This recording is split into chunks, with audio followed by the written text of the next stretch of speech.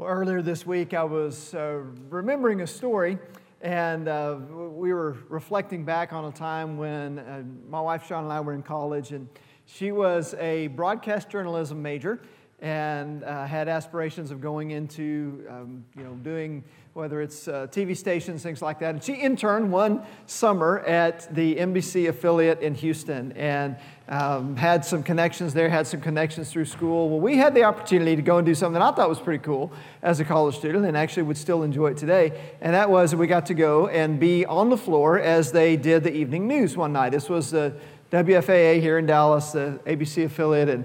And the cool part of that was we got to interact some with some of the personalities there. There was a guy named Troy Dungan that if you've been around here for a little while, you know who he is. Was a weather guy and just a super nice guy. I was super impressed with him. Got to talk with him a little bit. But that felt really special because we got to be up close and personal to experience something that we'd only experienced any other time from the other side of a TV screen. And there's something about having that sense of being up close and personal that is special and is unique. And last week as we ended Hebrews chapter 4, we saw at the end of that chapter how it says that we have been given access to God. It says that we can approach His throne of grace with confidence. And that confidence allows us to just really get up close and personal and have that personal relationship with God. And then today in chapter 5, we're going to explore that further of why that's the case. And Jesus as our high priest. And so let's just dive into it, starting with the first 4 verses of chapter 5. It says, every high priest is selected from among the people and is appointed to represent the people in matters related to God, to offer gifts and sacrifice for sins. He is able to deal gently with those who are ignorant and are going astray, since he himself is subject to weakness. This is why he has to offer sacrifices for his own sins as well as for the sins of the people. And no one takes this honor on himself, but he receives it when called by God, just as Aaron was.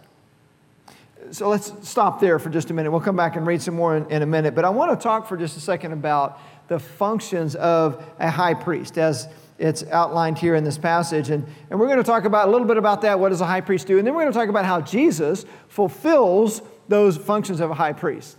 And then some, and is so much better than that. One of the things that makes it really clear at the beginning of this passage we just read, as well as in verse 4, is the fact that nobody takes this honor upon himself. This is something that God calls, it is something that God decides. And back in the Old Testament, God decided that when He called Moses to lead the people out of Egypt, and his brother Aaron they were from the tribe of Levi, and Aaron would be kind of this original high priest. And at the time, there were some others who followed another priest or another Levite by the name of Korah. And they got upset about the fact that Aaron was placed in this position above them. And in Numbers 16, verse 3, it says, they came as a group to oppose Moses and Aaron and said to them, you have gone too far. The whole community is holy, every one of them, and the Lord is with them. Why then do you set yourselves above the Lord's assembly? So why would you take on this role and bring it upon yourself? And Moses' response is fantastic. He basically says, let's let God decide that. We'll let God decide and show who is holy in His eyes. And he said, here's what I want you to do. Tomorrow I want you to fill your censers with coals and incense, and I want you to bring it as an offering to God, and we'll see what happens. And if you recall the story, the next day when that took place, Moses said that if you in fact are in rebellion against God, and he knew they were, he said the earth is going to open up, it's going to swallow you whole. And that's exactly what happened. And the earth opened up, swallowed them. The other 250 priests who were following Korah were killed by fire. They came out. I guess the point in this is, don't question who God appoints as high priest. Let God decide, and that's His job, and not something that an individual would, say, this is a role that I want for myself. It's something that is to be appointed by God. But then you see in this passage as well that the specific purpose of that, He's appointed for what? To represent the people in matters related to God, to offer gifts and sacrifices for sins. In other words, the high priest is the ultimate one then who is representing the people to God. He's kind of a go-between, really, to offer sacrifices and to pray for and those kinds of things. And when I think about representing someone, my mind goes toward having a legal counsel, having someone that represents someone, that their job is to speak to the judge and to the jury on behalf of the person that they represent, right? And if you're going to choose someone to represent you, you better choose the right kind of person. You probably don't want this guy showing up when you decide that I found someone to represent me in a court of law. Probably wouldn't go so well if that's what happened. But what we see here is that this high priest who was appointed by God, who was called by God, is the representative of the people. And so his job was to offer sacrifices on behalf of the people. Now, one of the things that is important for us to see here is that when it talks about that, it talks about the sacrifices. It says for sins. In the Old Testament, a sacrifice could not be offered for willful disobedience. If a person knew God's law and just blatantly rebelled against God's law, there was really no sacrifice for that. There was death for that. Now, thankfully, that's not the case anymore. Thankfully, Jesus, when He became our sacrifice, paid the penalty for all sins, whether it's willful disobedience or not. But we understand the difference in that, and those of us that are parents understand the difference between somebody and a child that is disobedient and maybe just doesn't know better, or maybe got distracted by something else, or those times where the kid just looks you right square in the eye and it's like, I'm going to do what I choose to do. I don't care what you say. I don't know how you feel about that as a parent. That did not go over well with me, especially when my kids were younger, because there's something about that willful disobedience, right, that is not good. But then again, don't we find ourselves in that same position from time to time, where we just say, I know this is what God says, I know this is what the Bible says. I'm thankful that there is a sacrifice even for those sins, and that Christ died even for those things. And we'll come back to that and talk about that a little bit more here in just a little while. But let's talk for now about why Jesus is different and what makes Him stand apart. So let's continue reading in verse 5. In the same way, Christ did not take on Himself the glory of becoming a high priest, but God said to Him, You are my Son, today I have become your Father. And He says in another place, You are a priest forever in the order of Melchizedek. During the days of Jesus' life on earth, He offered up prayers and petitions with fervent cries and tears to the one who could save Him from death, and He was heard because of His reverent submission. Son though He was, He learned obedience from what He suffered. And once made perfect, He became the source of eternal salvation for all who obey Him, and was designated by God to be high priest in the order of Melchizedek. I want to point out a few things here in this passage, but the broader category is something that we've touched on before. And if you've been with us over the last several weeks, one of the things that I've said is Hebrews is a repetitive book. A lot of the themes in the book of Hebrews are repeated many times throughout the book, and this is one of them, as it comes back to Jesus as our high priest and why He is better. And really, that's the first main idea today, is simply that, to remind us that Jesus is better. Better than what? Better than any high priest ever had been, better than anything, better than anyone. Jesus stands apart. And here are some reasons why that is the case. And by the way, that is a really strong statement to make, because the high priest was at the top of the spiritual food chain. And you don't get any closer to God according to their structure and their hierarchy than the high priest. And so to come along and say Jesus is superior to even the high priest was a big deal. But here's why. Let's look at a few of the things that it says here. Starting in verse 5, it says, You are my Son, quoting from the Old Testament, You are my Son, today I become your Father. Jesus is better because He's the Son of God. He is not someone that was just appointed to this role to fill a role. Jesus came from heaven to earth specifically to fill the role of becoming our high priest, and ultimately not just to offer a sacrifice on our behalf, but to become God's sacrifice on our behalf to pay for our sin. And so, in that sense, he's in a totally different category. Jesus is superior and is better because He is the Son of God.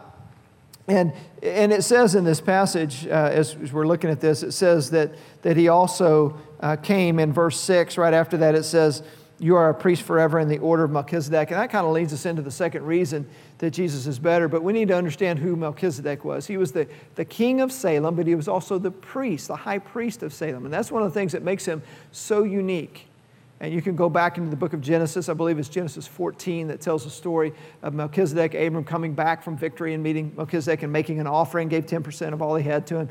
But the thing that set him apart was he was both priest and king. And so Jesus is better because he is our priest and he is our king. Priest in the sense that he is the one who gives us spiritual life, that is that go-between, as we talked about a moment ago, that allows us to have relationship with God. He's our representative before God, but he's also king in the sense he's in control of everything. Jesus is in control of all things. And so all these people who are receiving this letter, and every one of us, they were even created by Jesus. So he's in charge, he's in control of everything, but coming in the order of Melchizedek. We'll come back to that here in a couple of weeks in chapter 7 and dive into that idea a little bit further, but he is both a priest and king. But then we see something else here in verse 7 as we continue on, when it talks about how he offered up prayers and petitions with fervent cries and tears to the one who could save him from death. And it says, and he was heard because of his reverent submission. The next thing I want you to see is that Jesus is better because he prayed diligently. One of the things that we see throughout the life of Jesus is that he just, he prayed. And he was diligent about those prayers. And he offered up fervent prayers throughout his life. I mean, this is just part of his habit that we see. And you ever known somebody that was a great prayer warrior? You ever known somebody that you think, man, just when they pray, you feel like there's just a unique connection with God. There's an intimacy, maybe is a better word to say. There's an intimacy with God when they pray, and that comes out. By the way, you can tell a lot about a person's walk with God by listening to them pray. But there's some people that's just like, man, that person knows God, and they could pray. My wife is one of those people. I mean, if you want something prayed for, she's a pretty good person to go to. She is a prayer warrior. She has that relationship with God. But I'm going to tell you right now, neither she or anybody else, ain't nobody can pray like Jesus. Jesus, we're talking about God in the flesh talking to God. And isn't it remarkable to think that Jesus offered up prayers not only for himself, and he did. If you remember in the garden before he was to be taken away and crucified, his prayer was, may this cup pass. If there's another way, let it pass. Then he comes back and he prays, nevertheless, not my will, but yours be done, which could be a whole other sermon in and of itself right there when we pray. Praying with that passion and that fervor. It says that he prayed so fervently that his sweat came out like drops of blood. That's some passionate prayer right there.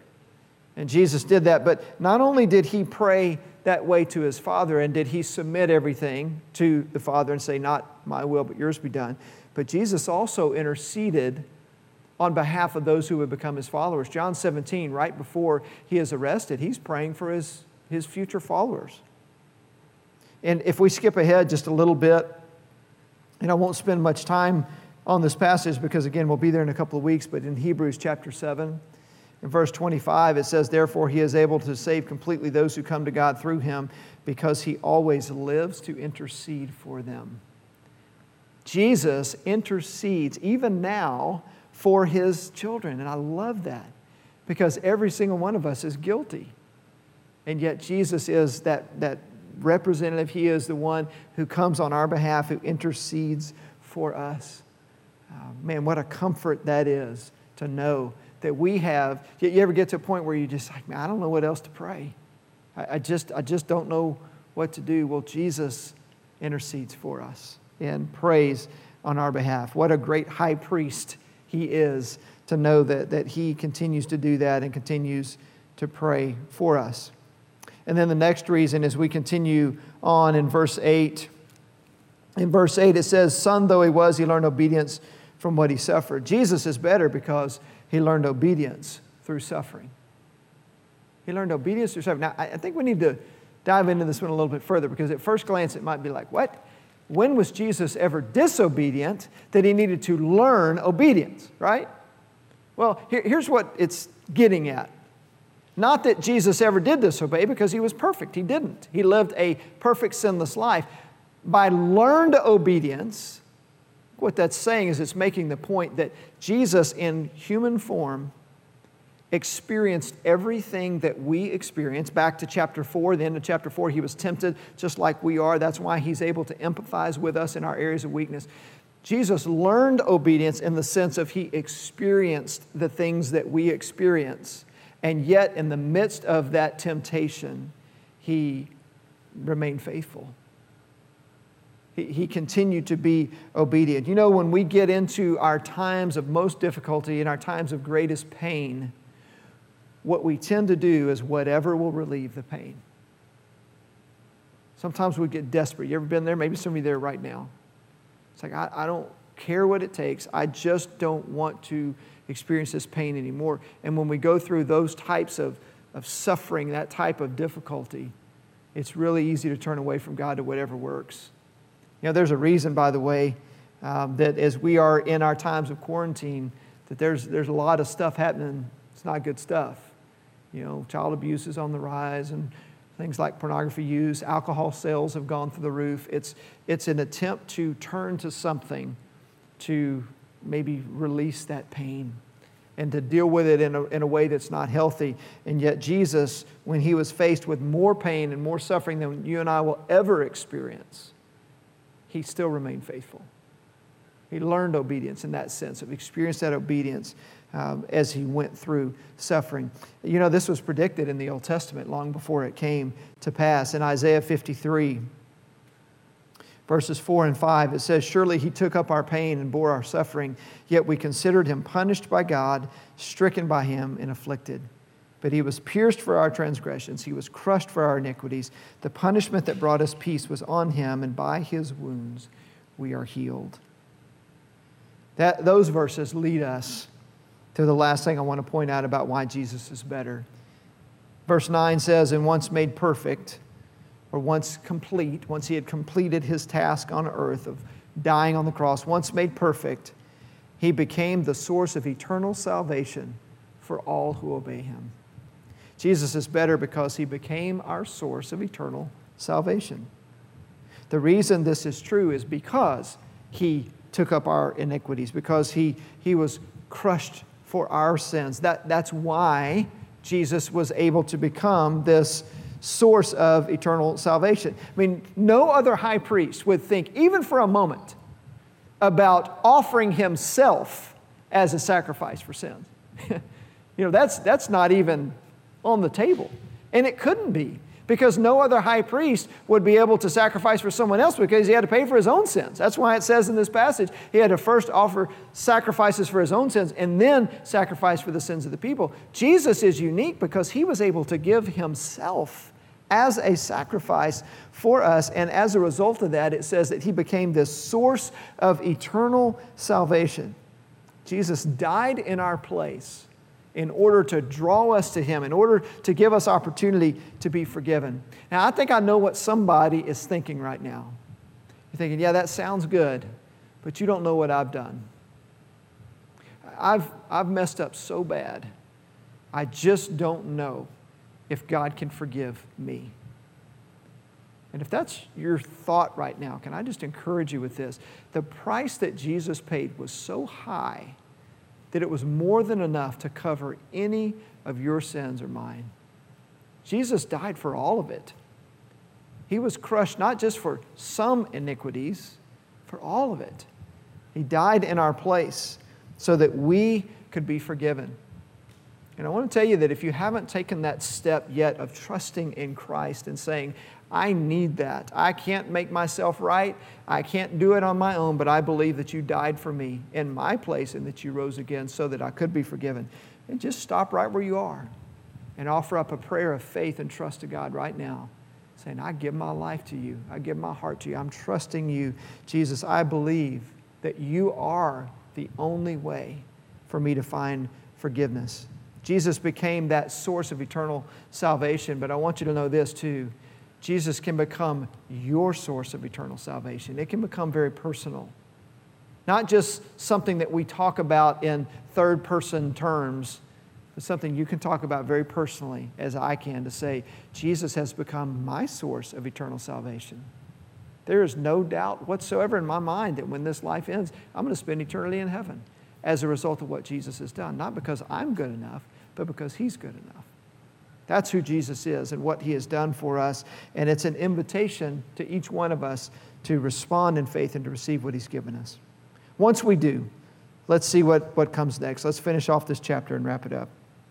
Verse 11 says, we have much to say about this, but it is hard to make it clear to you because you no longer try to understand. In fact, though by this time you ought to be teachers, you need someone to teach you the elementary truths of God's Word all over again.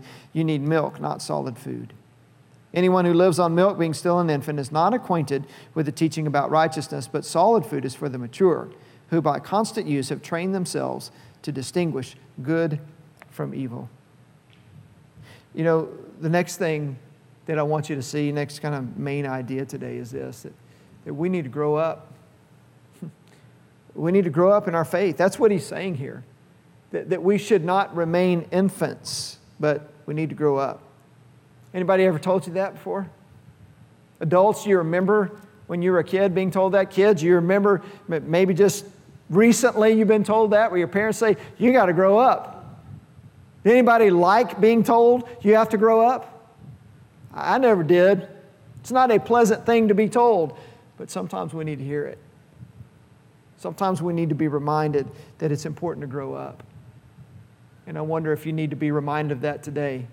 If you have trusted in Christ, but you've never really made any real progress forward in your faith, it's to be reminded, you need to grow up. It's time to grow up in your faith so that we can mature and become who God wants us to be.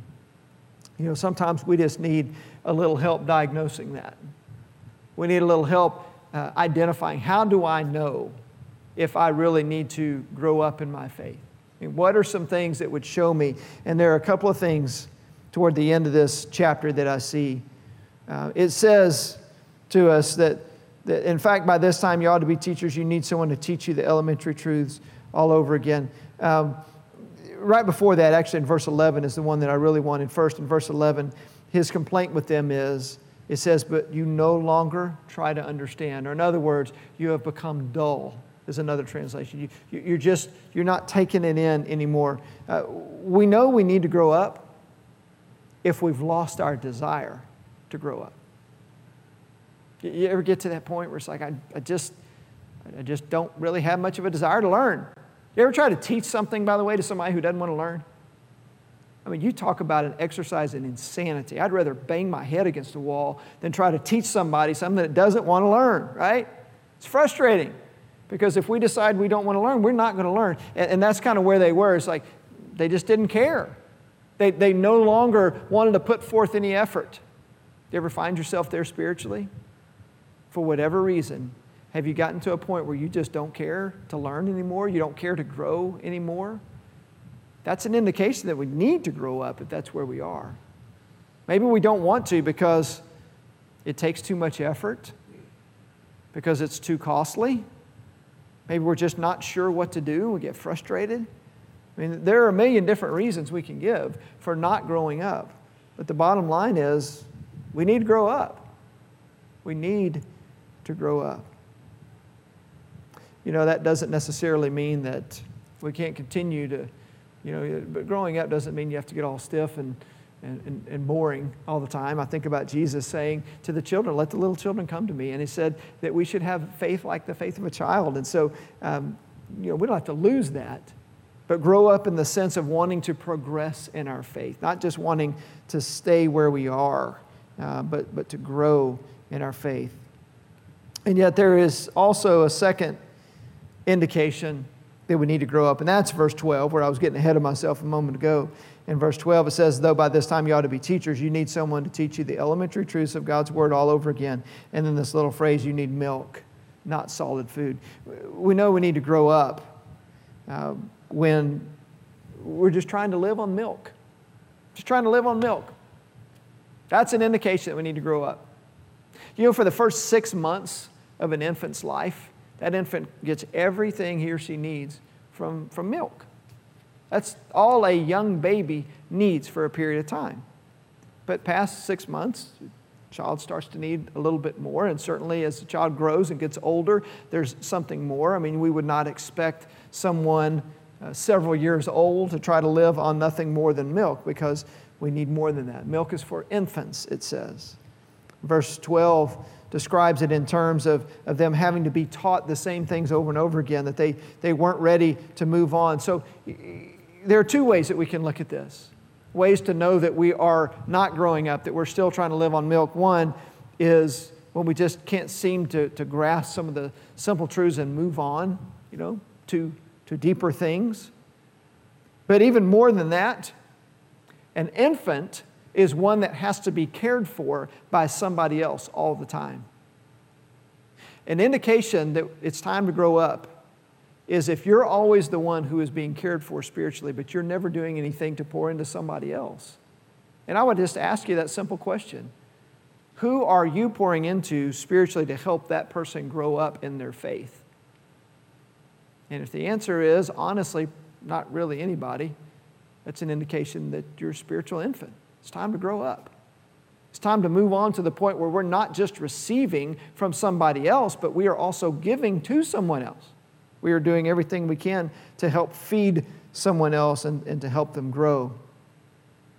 And then verse 14, as it ends, talks about this solid food that is for mature and for the mature, and it says that by constant use have trained themselves to distinguish good from evil.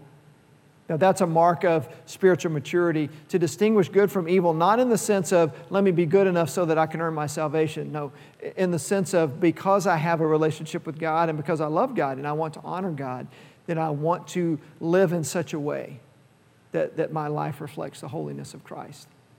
That I'm distinguishing between good and evil in the sense of my life as a reflection of the good. And that requires growing up. And so I just want to leave you with that challenge today. I want to leave you with that bit of encouragement that if you find yourself still struggling to get past this infant stage, I just want to encourage you to grow up in your faith. If you haven't ever been born into the family of God, going back to what we said a moment ago, if Jesus hasn't become your source of eternal salvation, man, that's where it starts. It starts by putting your trust in Him, by giving your heart to Him. And then once you've done that, realizing the importance of continuing to grow in your faith. Let's pray together. Lord, today we pray that you would give us the ability to, first of all, trust you with all of our heart, but also, Lord Jesus, to recognize just what makes you stand apart. You are an amazing high priest.